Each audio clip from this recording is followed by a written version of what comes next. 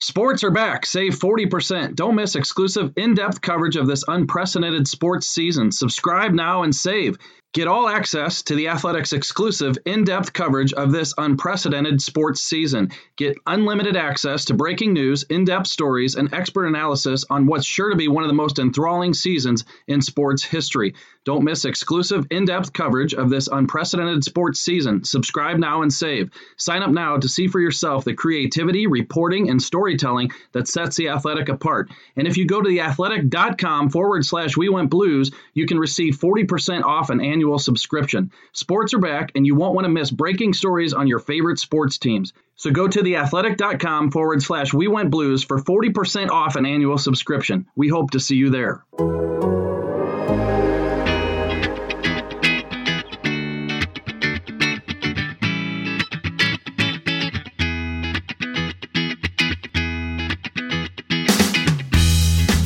And welcome into We Went Blues, the podcast, episode 55. The Blues lost last night 4-0, but hey, hockey's back. A 4-0 exhibition loss to the Chicago Blackhawks can't even get Blues fans upset because we're excited that the Blues are back on the ice. They're going to have a chance potentially to defend their Stanley Cup. Round robin play is coming up on Sunday. The Blues will play the Colorado Avalanche, and that leads us into our guest today. He covers the Avalanche for The Athletic, my colleague, Ryan Clark. I didn't know a lot about Ryan before we became colleagues, but he's just been a terrific writer, a terrific person. I've loved getting to know him, and I can't wait to spend the next 20 or 25 minutes talking to him on the podcast today. So, Ryan, thanks for joining us. Hey, no problem. Thank you for having me. I would say we're more friends than colleagues, but if these are the boundaries you want to set, I guess I will have to live with this arrangement. Oh, no, this is great. And you know what? The best part about traveling, we travel to the different cities and cover the games, is just getting to hang out with people we talk to and message back and forth on a regular basis. And so you were nice enough to take some time when I was in Colorado last year to head out to a lunch. And you know what? We lead, I think, different lives as sports writers. There's really no schedule. We have to drop everything on a dime if there's news or we get a scoop. And so to hear it from your words and see how optimistic you are about where our industry is and how good we can become if we put in the time, put in the work, cultivate the sources. It was inspiring to me, so I want to thank you for that lunch that afternoon. Oh, wow. And you're right; it should be friends, not colleagues. Well, I mean, like, to be serious, like, I appreciate you saying that, but I appreciate you taking the time just because, I mean, you're someone that I've been reading for a long time because even though I wasn't in the NHL, it's what I've always wanted to cover. So there's like a select group of writers that you read who are some of the best at what they do. And for me, you've been in that conversation for a while now. And so, I mean, like, I know you look at it as this way, but I just looked at it as like, here's a chance to learn from someone about like, not only this is how you cover a team the right way, but like, this is how you build relationships and do different things to where it's just like, I look at your career and I go, who wouldn't want to have that? Well, I had some other stuff to cover, but if you just want to go on, keep going there. No, I don't think this is what the viewers and the listeners and the kids at home want, but sure. No, they certainly don't. Hey, so we're going to get into the Blues and Avs in depth in just a little bit, so stay tuned for that. But I just want to touch on some of the outstanding work that you have done, and we're going to start off with Seattle. We finally know what the expansion franchise is going to be called, the Seattle Kraken. I tell you what, Ryan, I love the uniform. It was terrific. But you were on top of that story for the past few months. And then, of course, when they had the unveiling the other day, did a couple stories at The Athletic. What do you think? Another franchise, and it looks like things are starting off well for the Seattle Kraken. You know, it's interesting just because the name choice was going to be something that was big. And you could say that anytime an expansion team comes about, but there especially because when you look at sort of the nautical theme, whether it be Mariners, Seahawks, Sounders, Storm, Rain, whatever, like it had to fit. And so when you have the Kraken, it checks that box. But then when you look at the uniforms and the color scheme, I mean, blue and green are such big parts of that cityscape. And, you know, the challenge with them is you can use blue. Every team uses blue. But to use blue and green and still be within a 3-hour drive of Vancouver, like that's where the challenge lied in the sense of what they wanted their look to be going forward. And so what you're able to see is they were able to mix all these different elements for a look that works to the point where, people look at the rising tentacle coming through the S, or, the red eye, so they could get that pop of color in there. Or when you look at like the secondary logo where it's the anchor, but on the top of the anchor is the Space Needle, something that people in Seattle have talked about getting tattooed, and someone already did actually. It's a look that just, again, you never know how these things are going to be, received, but at the same time, to see the way people there and throughout the world have received it, especially the hockey world, it seems like it's been something that you could say has been a success to this point. And I took my family to Seattle a year or so ago and actually wrote a story about the hockey landscape in that city. And there's a lot more foundation, I think, than a lot of people believe or have heard.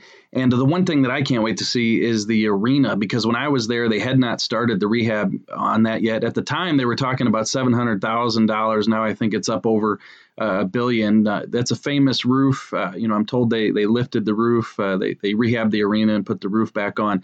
Can't wait to see that. But the one thing I wanted to ask you about, been at the Athletic for 3 years. I love writing X's and O's. I love writing features about people. But I love when you find an anecdote, a story that happened, and you write about it. And you had one the other day with Ron Francis, the GM of the Seattle Kraken. He was to have a T-shirt FedEx to him so that he could wear for the press conference. What happened to that T-shirt, Ryan?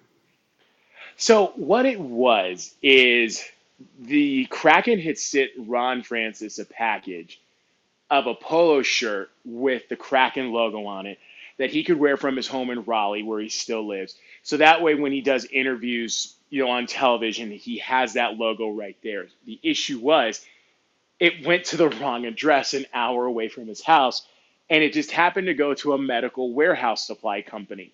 And so the guy who was running the warehouse, Will Barnes, was on his, phone, saw a Washington number. First, he thought not to answer it. He did. And they were like, hi, we're looking for a package addressed to Ron Francis. And he's like, I'm a big Hurricanes fan, and maybe this is Ron Francis on the day that the Kraken are announcing, but there's no way something like that would happen.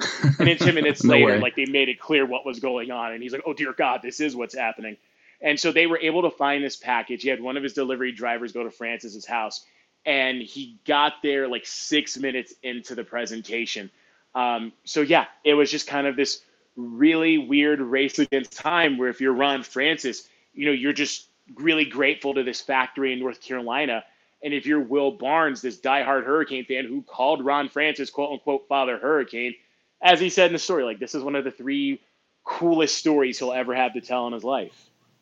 That was my favorite part. This wasn't just a Carolina Hurricanes fan. This was a guy who called Ron Francis, Father Hurricane, and now he's all suddenly on the phone with him, and he has a polo shirt that he needs to get to him ASAP, and so he probably felt some being a fan and being able to deliver that package to Ron Francis for that press conference. What a moment! You're right, but great job on that story.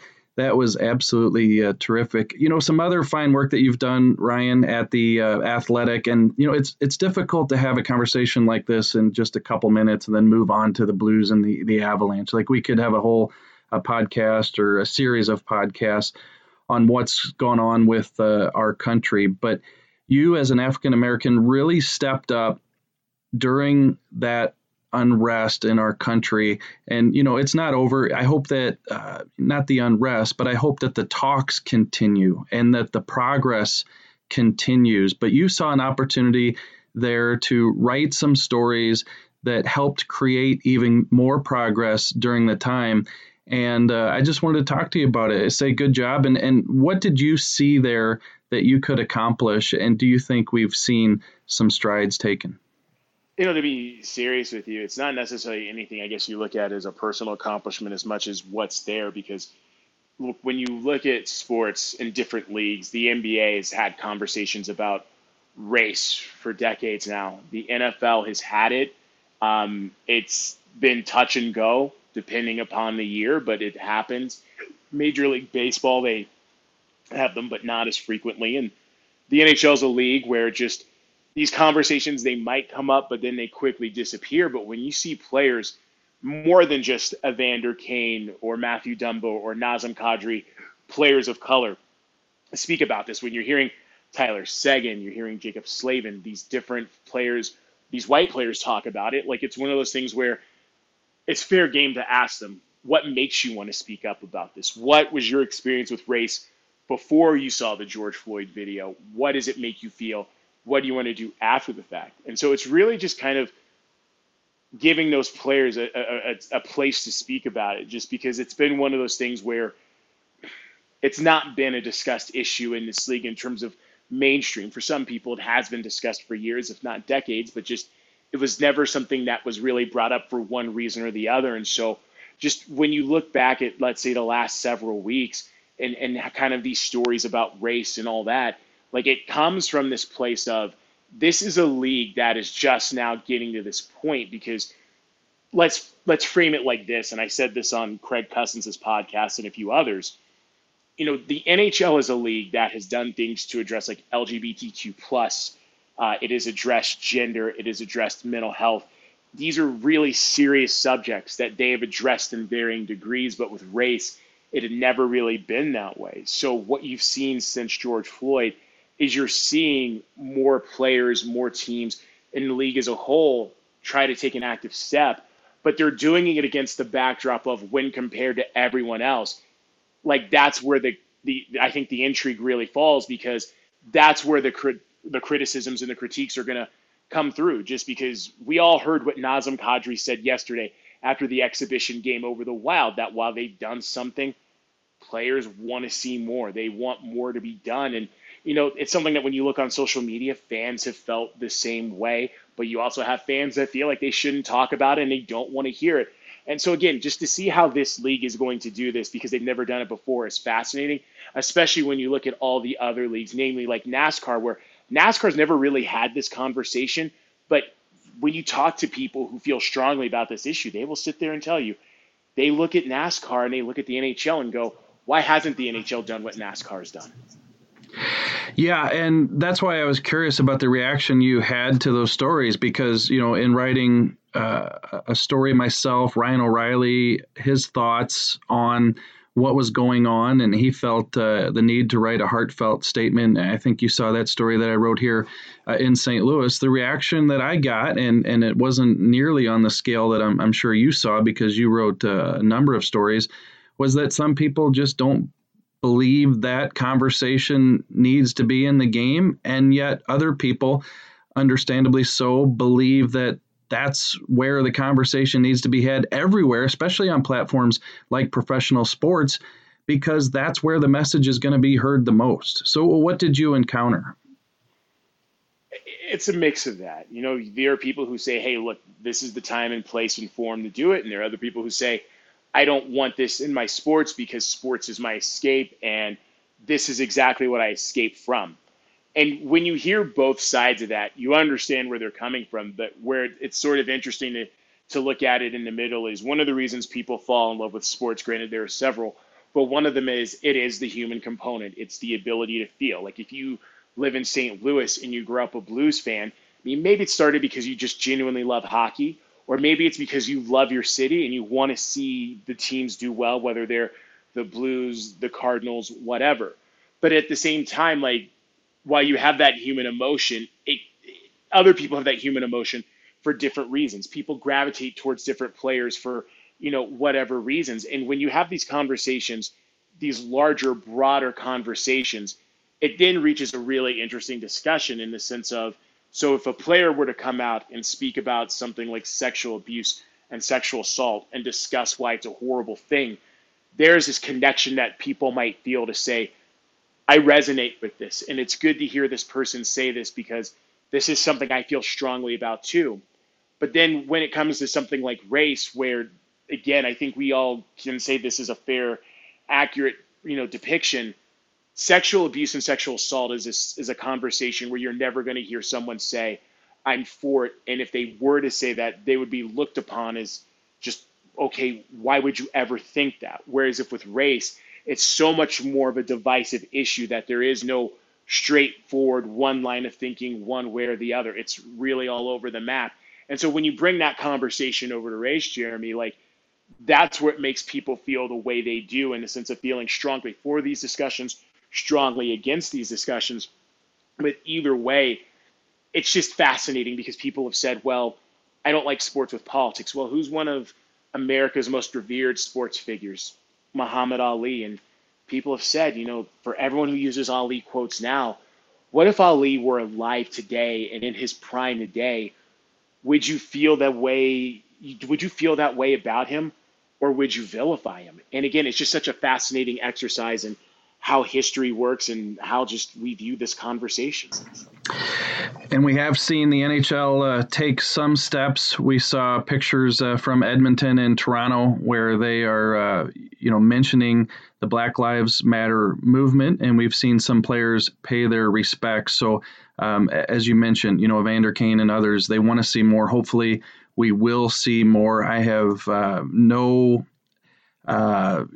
hesitation to say that I believe that we need to have these conversations in sports. And I realize some people are going to disagree, and maybe you tune out the podcast here, but I think for us to get to a point in this country where we can all feel equal and all feel like we're in this together, this is what we need to go through. So I appreciate you touching on some of this tough stuff here and giving us the reaction that you got from some of those pieces that you wrote, which were just very, very good articles, Ryan. So great job.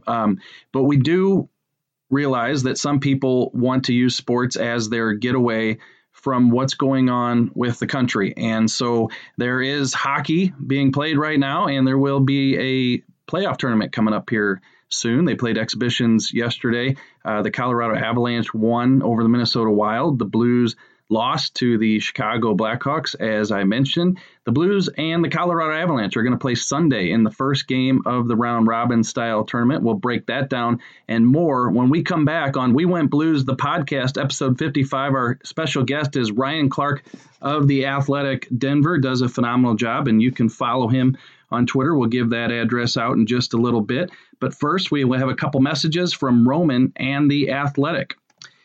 If you were to guess, on average, how many days people in the U.S. have to wait to see a doctor, what would you say? A week, maybe? Actually, on average, people have to wait around 29 days to see a doctor in major U.S. cities, basically a month. If you're dealing with a condition like erectile dysfunction, you want treatment ASAP. That's where our friends at Roman have spent years building a digital platform that can connect you with a doctor licensed in your state, all from the comfort of your home. Roman makes it convenient to get the treatment you need on your schedule. Just grab your phone or your computer, complete a free online visit, and you'll hear back from a U.S. licensed physician within 24 hours. And if the doctor decides that treatment is right for you, Roman's Pharmacy can ship your medication to you with free 2-day shipping. You also get free unlimited follow-ups with your doctor anytime you have questions or want to adjust your treatment plan. With Roman, there are no commitments and you can cancel anytime. So if you're struggling with ED, go to getroman.com/blues for a free online visit and free 2-day shipping. That's getroman.com/ for a free online visit and free 2-day shipping.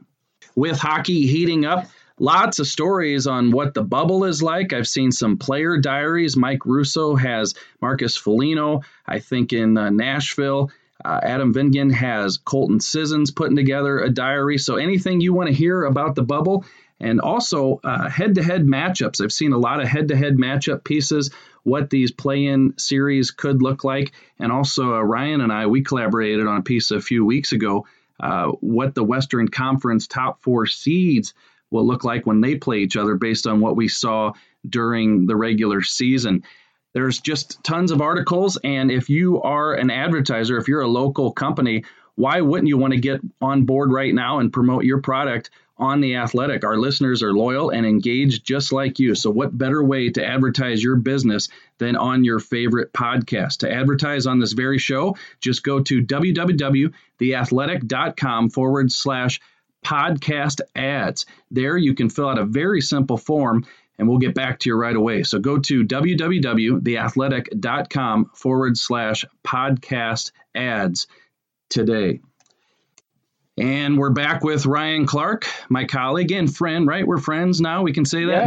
Yes. Jeez. And we can break down the Blues and the Colorado Avalanche, who will see each other on Sunday, 5:30 Central Time. That's 4:30 Mountain Time if you're listening to this podcast in the Denver area.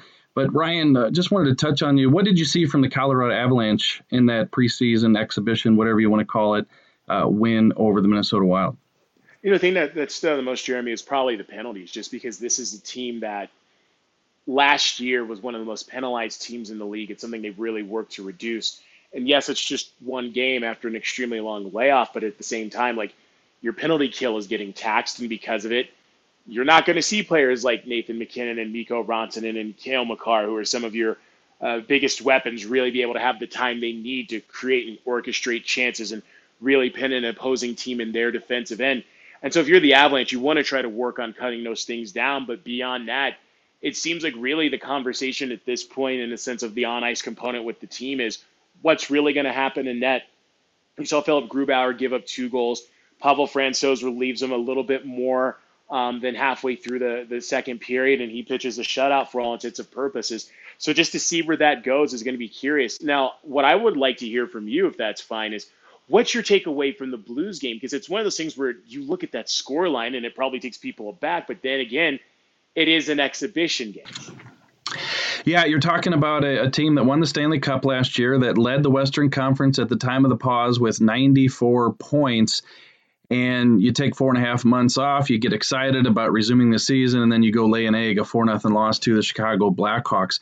I just didn't think they were engaged. I think after a couple weeks of training camp, not really hitting each other, Ryan, they didn't do that yesterday in the game. And so I think their bread and butter is the forecheck, and they weren't physical at all. So I think that you'll see a different team on Sunday.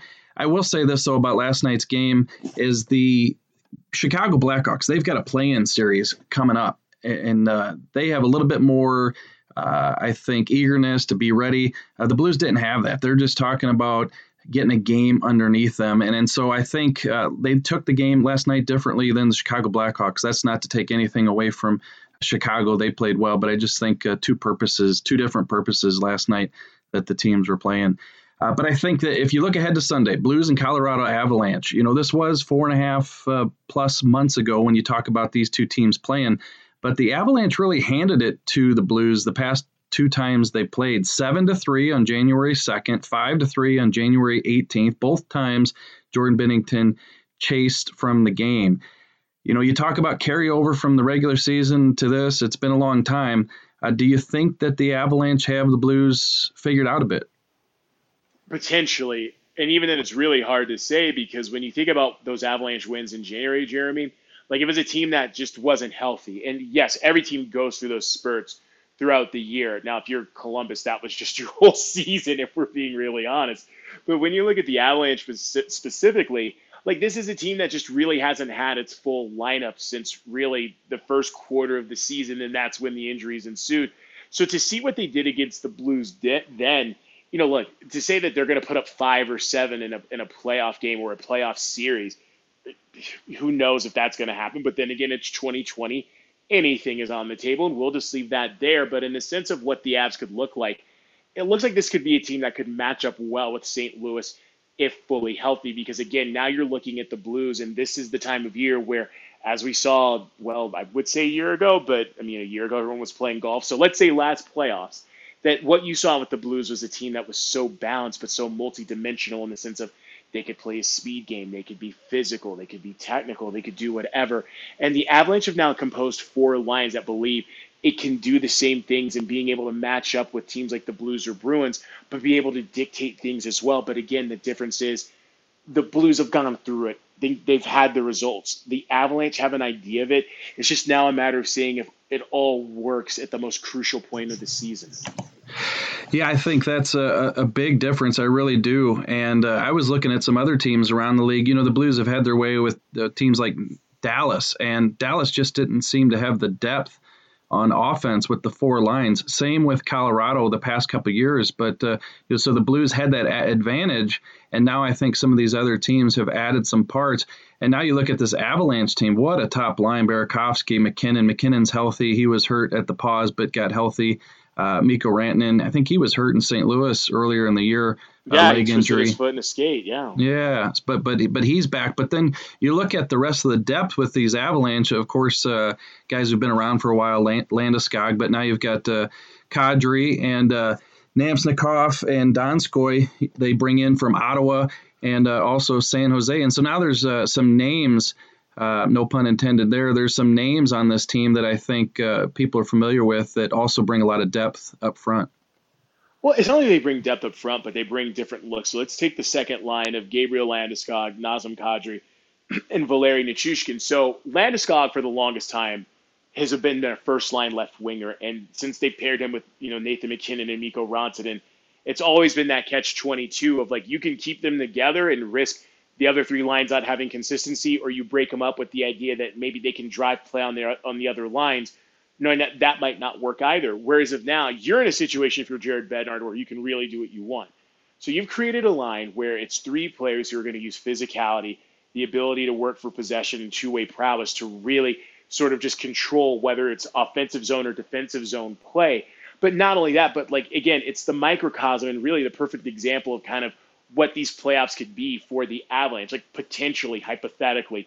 It's a line that looks like it's prepared to do a lot of different things. The reality is no one knows how it's going to look because this isn't a line that's really spent a lot of time together. And so not only that, but you look at someone like Nazem Kadri, who when you sit here and you look at this team and you ask who are going to be the players that are going to need to have good performances. I mean, yes, the usual suspects like McKinnon, Makar, Rantanen, whoever's in net, Landeskog is going to stand out. But Nazem Kadri is another one, just because, I mean, we look at the last 2 years with the suspensions, but this is how you can frame it. Nazem Kadri has only played 9 more playoff games than Cale Makar. But at the same time, his responsibility as a second-line center is going to be huge. And how this team goes is going to be predicated on that depth, and it starts with someone like Nazem Kadri. Any expectation on how the Avalanche plan to treat these round-robin games? I've talked to some Blues players who, not the end of the world if you don't go 3-0. They're more worried about that matchup in the first round. And so I don't think we're going to see a playoff atmosphere, but I think we'll see more competition, a higher competitive level than we saw, obviously, in that exhibition. Same. And Jared Bednar made that clear that he was going to use the exhibition in the 3 round-robin games to tinker with some things, especially in net, but he also probably wants to see some different looks because when you think about the Avs, I mean, you're in a situation where a year ago you needed Matt Nieto and Tyson Jost to both play. Now you only need one of them because of the depth you've built. But then when you look at prospects, like you want to see what someone like Shane Bowers could potentially do because he might factor for a roster spot next year or on the back end.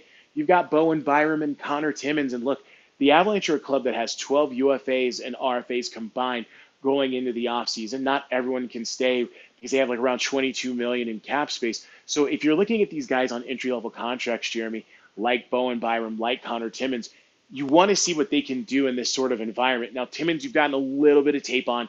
He's had 2 regular season games. He played in the exhibition game on Wednesday. But as it relates to someone like Bowen Byram, that's where it's going to be interesting because look, he didn't have the strongest camp. Everyone's open about that. But when you, as in the original training camp back in, last September, but when you look at this camp that he had with the Avs, people saw so much more improvement. So it's a matter of will you see that in one of the next 3 games or will they hold off? Hey, and one more for Ryan Clark before we wrap up episode 55 of We Went Blues, the podcast. Ryan, the Colorado Avalanche are a great team. I'm not surprised at all that people are picking them. We had the Athletic poll the other day where the writers gave their thoughts, and Colorado getting a lot of love. The Blues, not so much. Does that surprise you at all?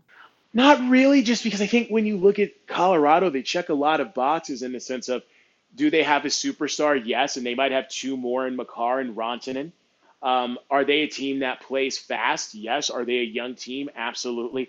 Are they a team that, has made the sort of progress in the last year that makes you go, you can see the growth and development? Absolutely. But of course, the big question is, how will it all work? Because again, you saw shades of it last postseason when they played the Flames and the Sharks. But against the Sharks, you could see, okay, this is where the discrepancies lie. So these are things that they address in the offseason.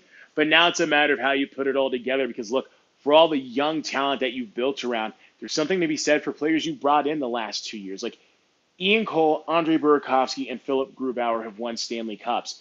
And some of those cups have come at the expense of Pierre-Edouard Bellemare and, Giannis Donskoy. So, like, that's just it. It's like you're adding these players to do these different things with the idea that it can all work out. But then it's the big question of, what is the expectation for this team? Some people say, it's getting to the second round, which they did last year. Others say it's bar minimum, the Western Conference Final. But this year is going to be so telling, given that the next few years they're going to have to make some serious salary cap decisions, because, look, as this team gets better, it's going to get more expensive. And while it might seem far away now, you're going to eventually have to come up with a new deal for Cale Makar. That's not going to be cheap. You're going to have to come up with a new deal for Nathan McKinnon, which that's definitely not going to be cheap. So how you win now with these contracts is going to be so crucial in the grand scheme of things. I think Blues fans will love hearing that. You know why? Oh, please. Because, it's not like they have an all-world defenseman who could cost a lot of money just waiting in the wings. But please, inform us all. Yeah, no, it's Colorado's one of the teams mentioned when people say, where could Alex Pietrangelo go? The Avalanche, in Blues fans' minds, are one of those teams. But if they've got a lot of players they're going to have to pay here in the next few years, which you hit on there, maybe some Blues fans will be happy to hear that maybe they don't have as much money. Not to scare Blues fans, but Avalanche fans have asked the same question, where it's like, okay, how would this work if they wanted to go get someone Alex Pietrangelo's caliber, which who wouldn't want Alex Pietrangelo? Oh, and the Avalanche could certainly make it happen. It just means, like, okay, you're going to have to move away few pieces, more veteran proven pieces, and hope that these prospects that you have can really hit the mark in order to make someone like Pietrangelo work. So, like, let's say they went and got Alex Pietrangelo. So your defense is Samuel Girard, Cale Makar, Ryan Graves, Alex Pietrangelo, let's say Eric Johnson, and maybe Connor Timmins or Bowen Byram. That is a defense a lot of teams are going to take, but at what cost? So you're moving on from someone like Ian Cole, who just had the best season of his career, not only offensively, but you look at the defensive metrics as well. You're moving on from someone like Matt Calvert, which people might say, okay, it's a fourth-line winger.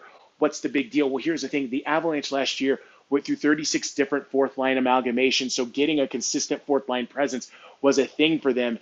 And with a guy like Calvert before the injuries, he was on pace for his first 20-goal season. He's someone who's established himself as a leader in that dressing room, and now you're going to trust someone on an ELC to fill not only the on-ice role, but what does the off-ice component look like? So, again, maybe that's something Pietrangelo could fill, because, again, he's Alex Pietrangelo. He's a guy that has a lot of experience, commands a dressing room, and he could sort of fill in for that. But again, it's like anything. For every cost, there's a benefit. For every action, there's a reaction that comes with every move you make. Ryan, I wish I were coming to Colorado on Sunday so we could do lunch. Oh, it would be a blast. But hey, look, it's all about trying to be safe as well. And there's nothing wrong with that, considering, we live in a city where 25 miles west of here was a squirrel with bubonic plague, because that is 2020. Thanks for joining us. Really appreciate the insight on what you did with the Seattle franchise, the stories you did there, and then also the articles about Black Lives Matter and just what we're going through as a country. I thought, it's tough when the cursor's blinking and you've got to put things in words, and I just thought you did a terrific job. And I appreciate that. Thank you so much. Yep. Thanks, Ryan. Well, this was episode 55 of We Went Blues, the podcast, with special guest Ryan Clark of The Athletic. There are also many other podcasts at The Athletic. This week on the Full 60 with Craig Custance, Craig previews the NHL play-in tournament in two parts. Custance quite possibly sets a record for guests on the podcast, as we hear from 18, Ryan, of The Athletic hockey writers who are covering the NHL's return to play. Part 1, released on Thursday, kicks off with a visit from yours truly with a primer on the Blues. Part 2 of the Full 60 NHL play-in preview drops on Fridays. Also, Stanley Cup champion Patrick Sharp, a studio analyst for the NHL on NBC Sports, joins Scott Burnside and guest co-host Eric Duhatschek this week on the two-man advantage at The Athletic. We also have a comment section at The Athletic now on our podcast, so check out that for each podcast episode at theathletic.app. Don't forget to rate and subscribe. We Went Blues on Apple. And don't forget, if you click on the show URL, theathletic.com/We Went Blues, you'll get 40% off your subscription. So for Ryan Clark, my guest this week, who will be all over the Colorado Avalanche on the playoffs as we resume here. Ryan, give them your Twitter handle so they can follow you and get the latest on the Avs. I'm not putting anyone through that special kind of hell, so no. But for those of you who want, it's at Ryan_S_Clark. And you can follow me, Jeremy Rutherford, at JP Rutherford. That's RUTHERFORD on Twitter. We'll have the latest from that game on Sunday and look forward to bringing you more coverage at The Athletic. Thanks for tuning in to episode 55 of We Went Blues, and we'll talk to you next week.